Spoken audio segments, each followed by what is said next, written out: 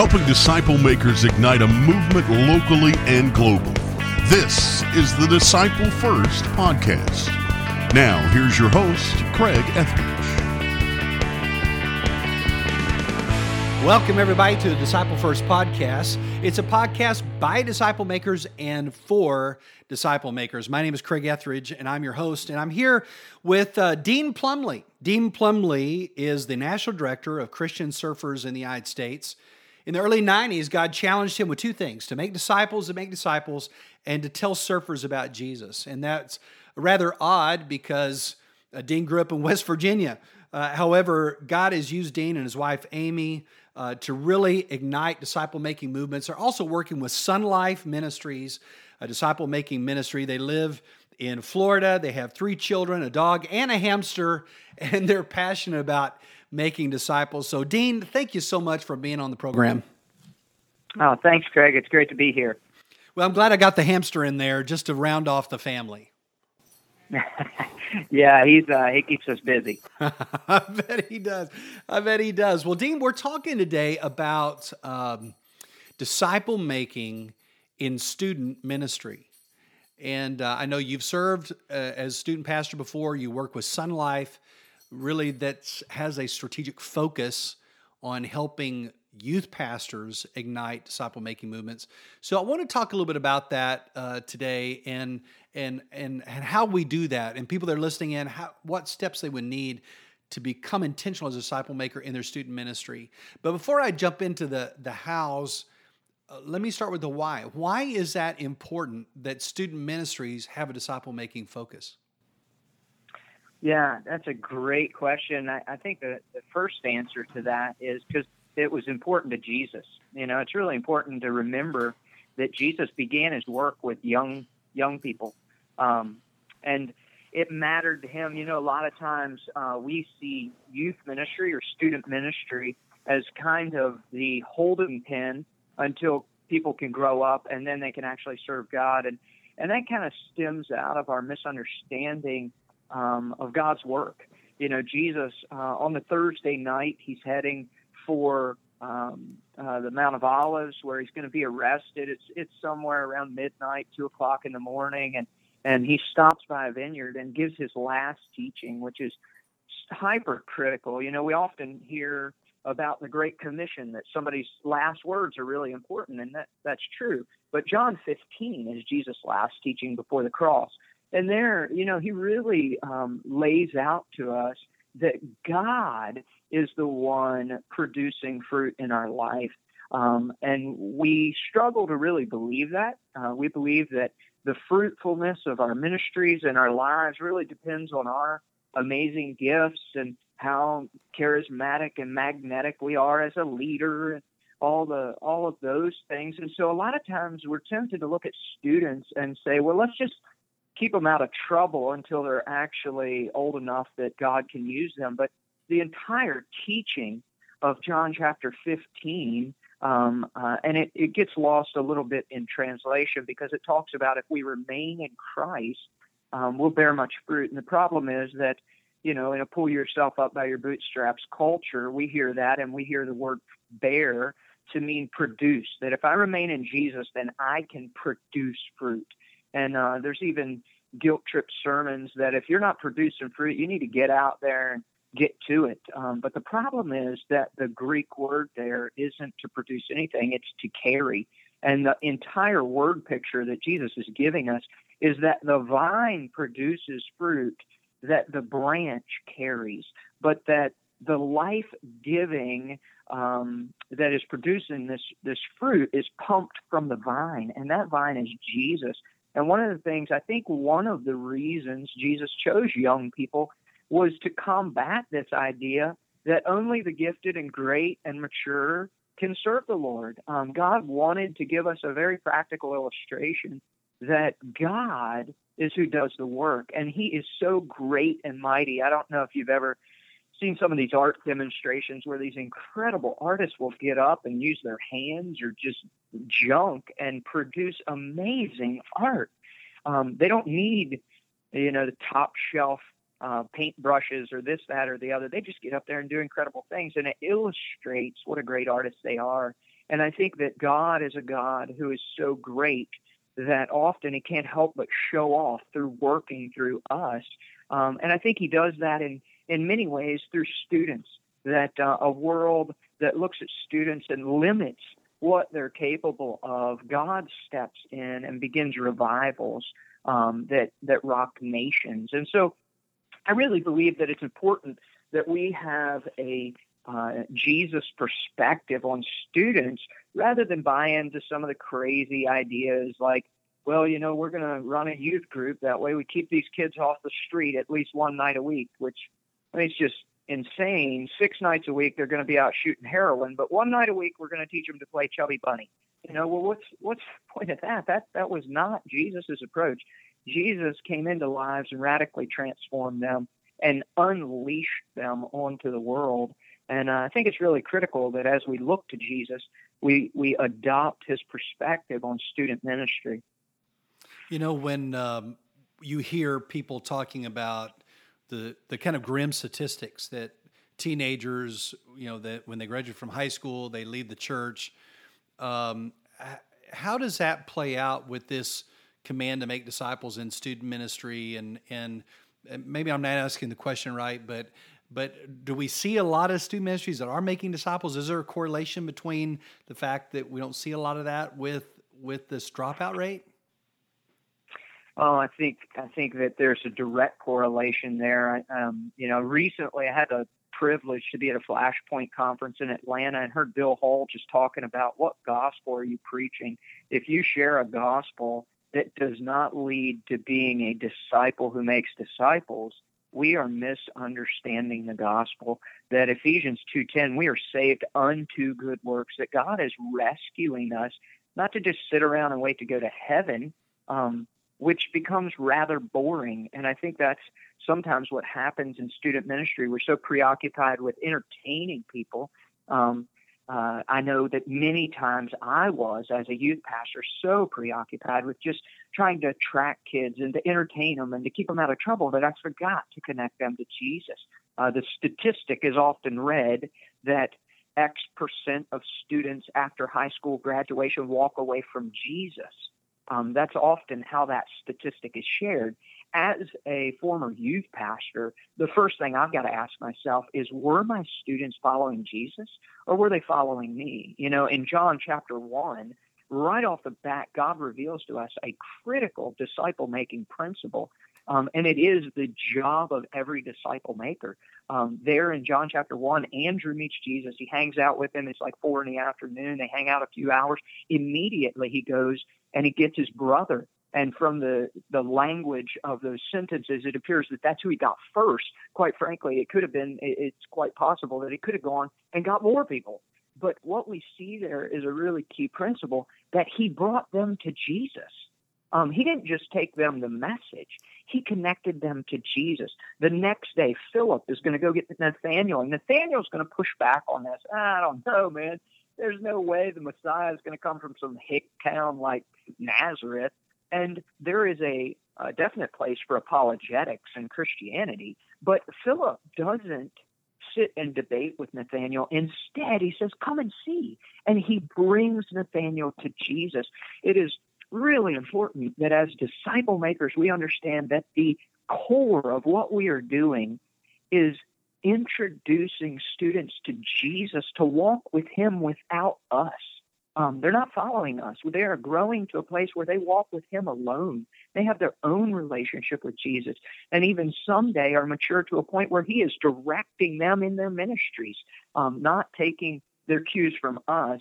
I believe that moves a youth ministry from a holding pen where we're begging kids not to do drugs or get pregnant, to a place where we can't hold them back.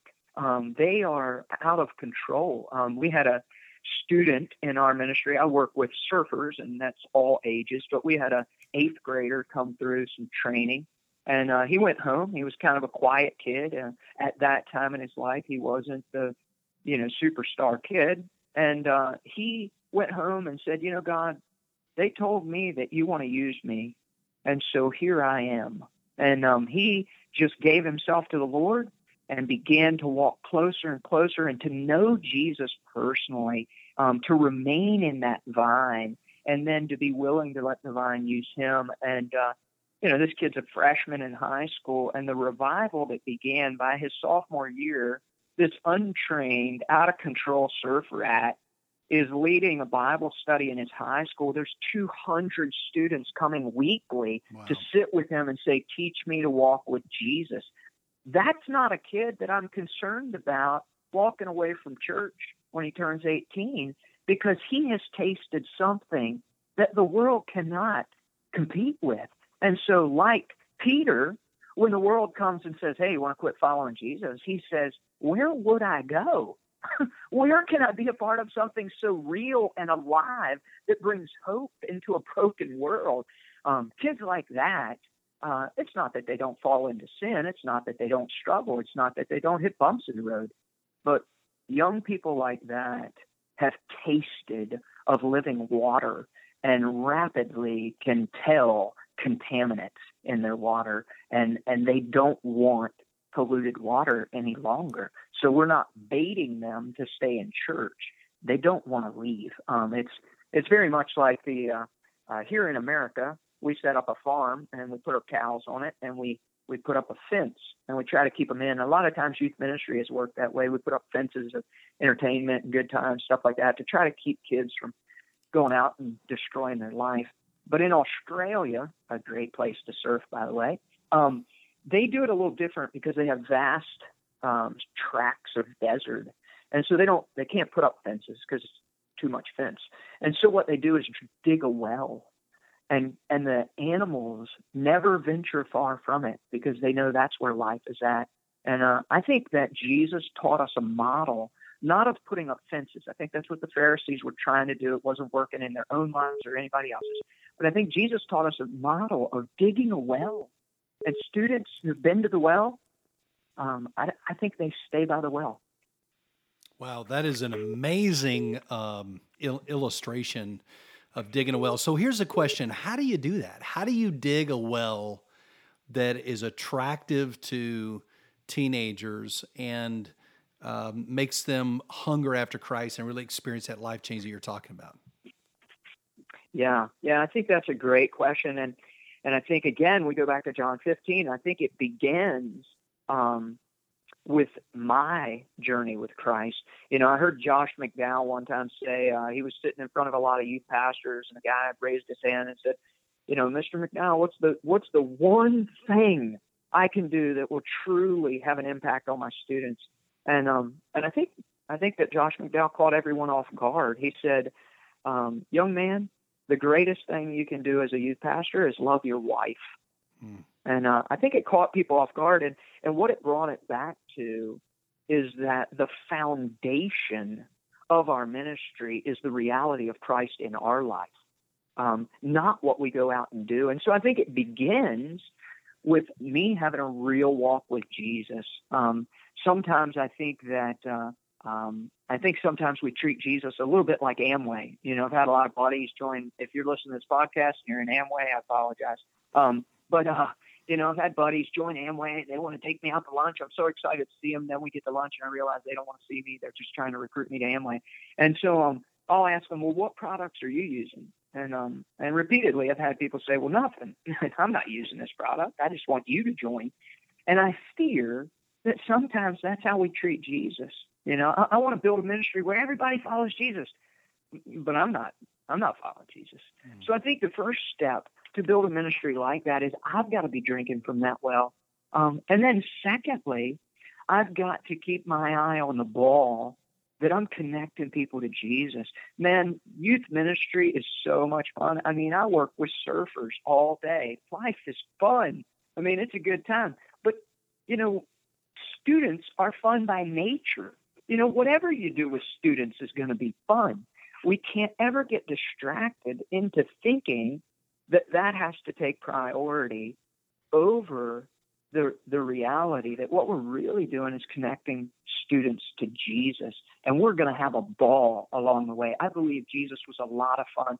Children wanted to be with him. I don't see children being around stoic, running to be with stoic, grouchy, dictators.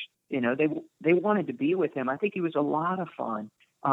And I think student ministry can be fun, but I think we got to keep our eye on the ball of connecting surfers to Jesus. And that begins with lost students, and helping them to come to see. And it's not something we trump up. It's not something we have to add to. We don't have to try to make Jesus look good. Jesus is good. He is amazing. And we have to help students understand that what their soul is longing for, and they're trying to quench with chicks or drugs or good grades or being the top athlete, that what their soul's really longing for is Jesus, and let them get a glimpse that they might be born again. But when that happens, we've got to recognize that's the starting line, not the finish line, and there's a big difference. And so now we have to start to help them understand how to walk with Jesus. How do I hear his voice? How do I talk to him? How do I, now that I'm a follower of Jesus, when I blow it, when I sin, how do I deal with that? How do I learn to talk? Because in the kingdom of darkness, the way I talked was one way, but now I live in a kingdom of light. What's normal is different. How do I treat others? We've got to help, as Colossians says, help people be rooted and built up in Christ. And then, though, the Christian life isn't just a life of being a really good moral citizen and waiting to die so I can get to heaven.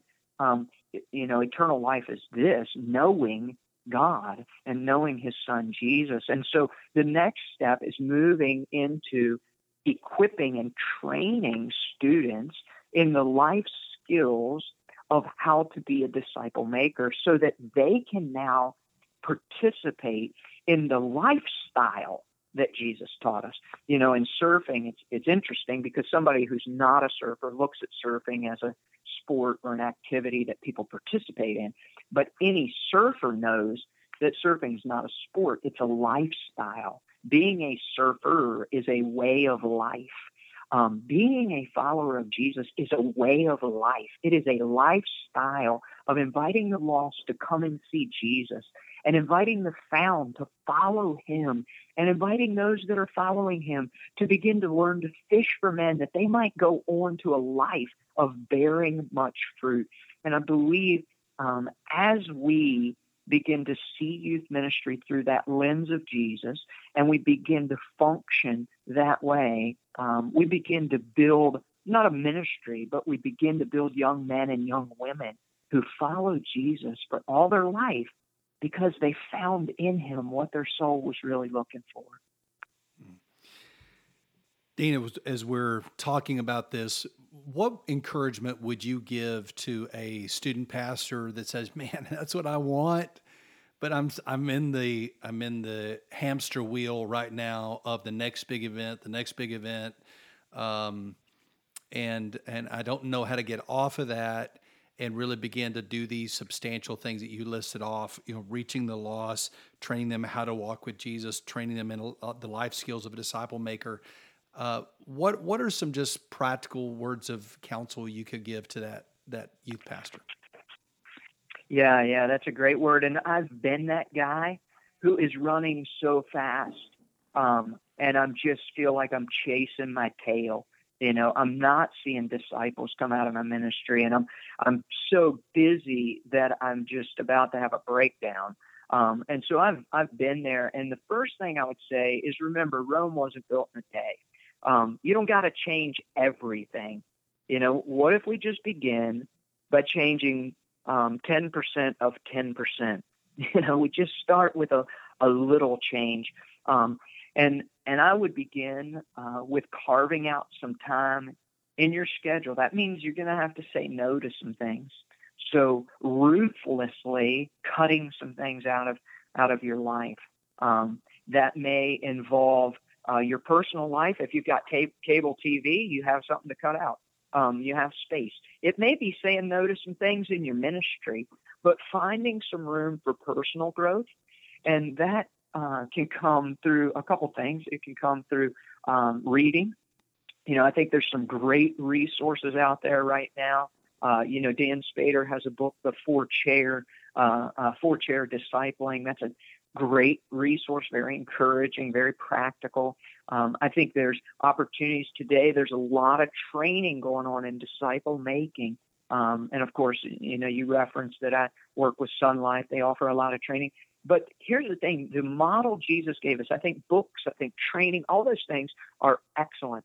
But the model Jesus gave us was relational. And so I would encourage a youth pastor out there to begin to pray and to begin to look for someone who is living this that they can connect to. There are people that are doing this. One of the things I found as a youth pastor is I heard rumor of guys like this, but I was so busy I couldn't take time to go have lunch with them. And one day I finally just said, I'm not going to do this anymore. And I kind of landed where I was no longer willing to give my life for 80% of my kids to go out and become pagans. And I said, man, I want to see kids meet the Jesus who changed my life. And so at that point, I just found some guys who were making disciples, and I just creeped on them until they let me into their life. I just stalked them. And I would encourage you, remember, it doesn't all have to change today, but begin to invest into your own life some resources, whether that's training, whether that's reading, and begin to pray for God to bring a person into your life that you could begin to journey with. And then the best for last, I would challenge you to create margin in your life to study Jesus. The thing that has brought peace to my soul more than a great friend, a mentor, a good book, or my youth ministry going well has been to dig into the life of Jesus and to find him to be the bread of heaven, to find him to be the manna that daily feeds me, and to get to know him. I am shocked. I was at lunch today with some pastors who are talking about how to shift their church to a disciple-making movement. We're discussing and talking about that, and really talking about Jesus, and just discussing how, I'm ashamed that I've been a Christian all these years and I don't know Jesus better. I've been busy looking at other things. And so I would encourage a youth pastor to take time, dig into the Gospels, begin to study the life of Jesus chronologically, the way it really happened, the way a human lives his life, and get to know him in humanity because he wants to relate to you.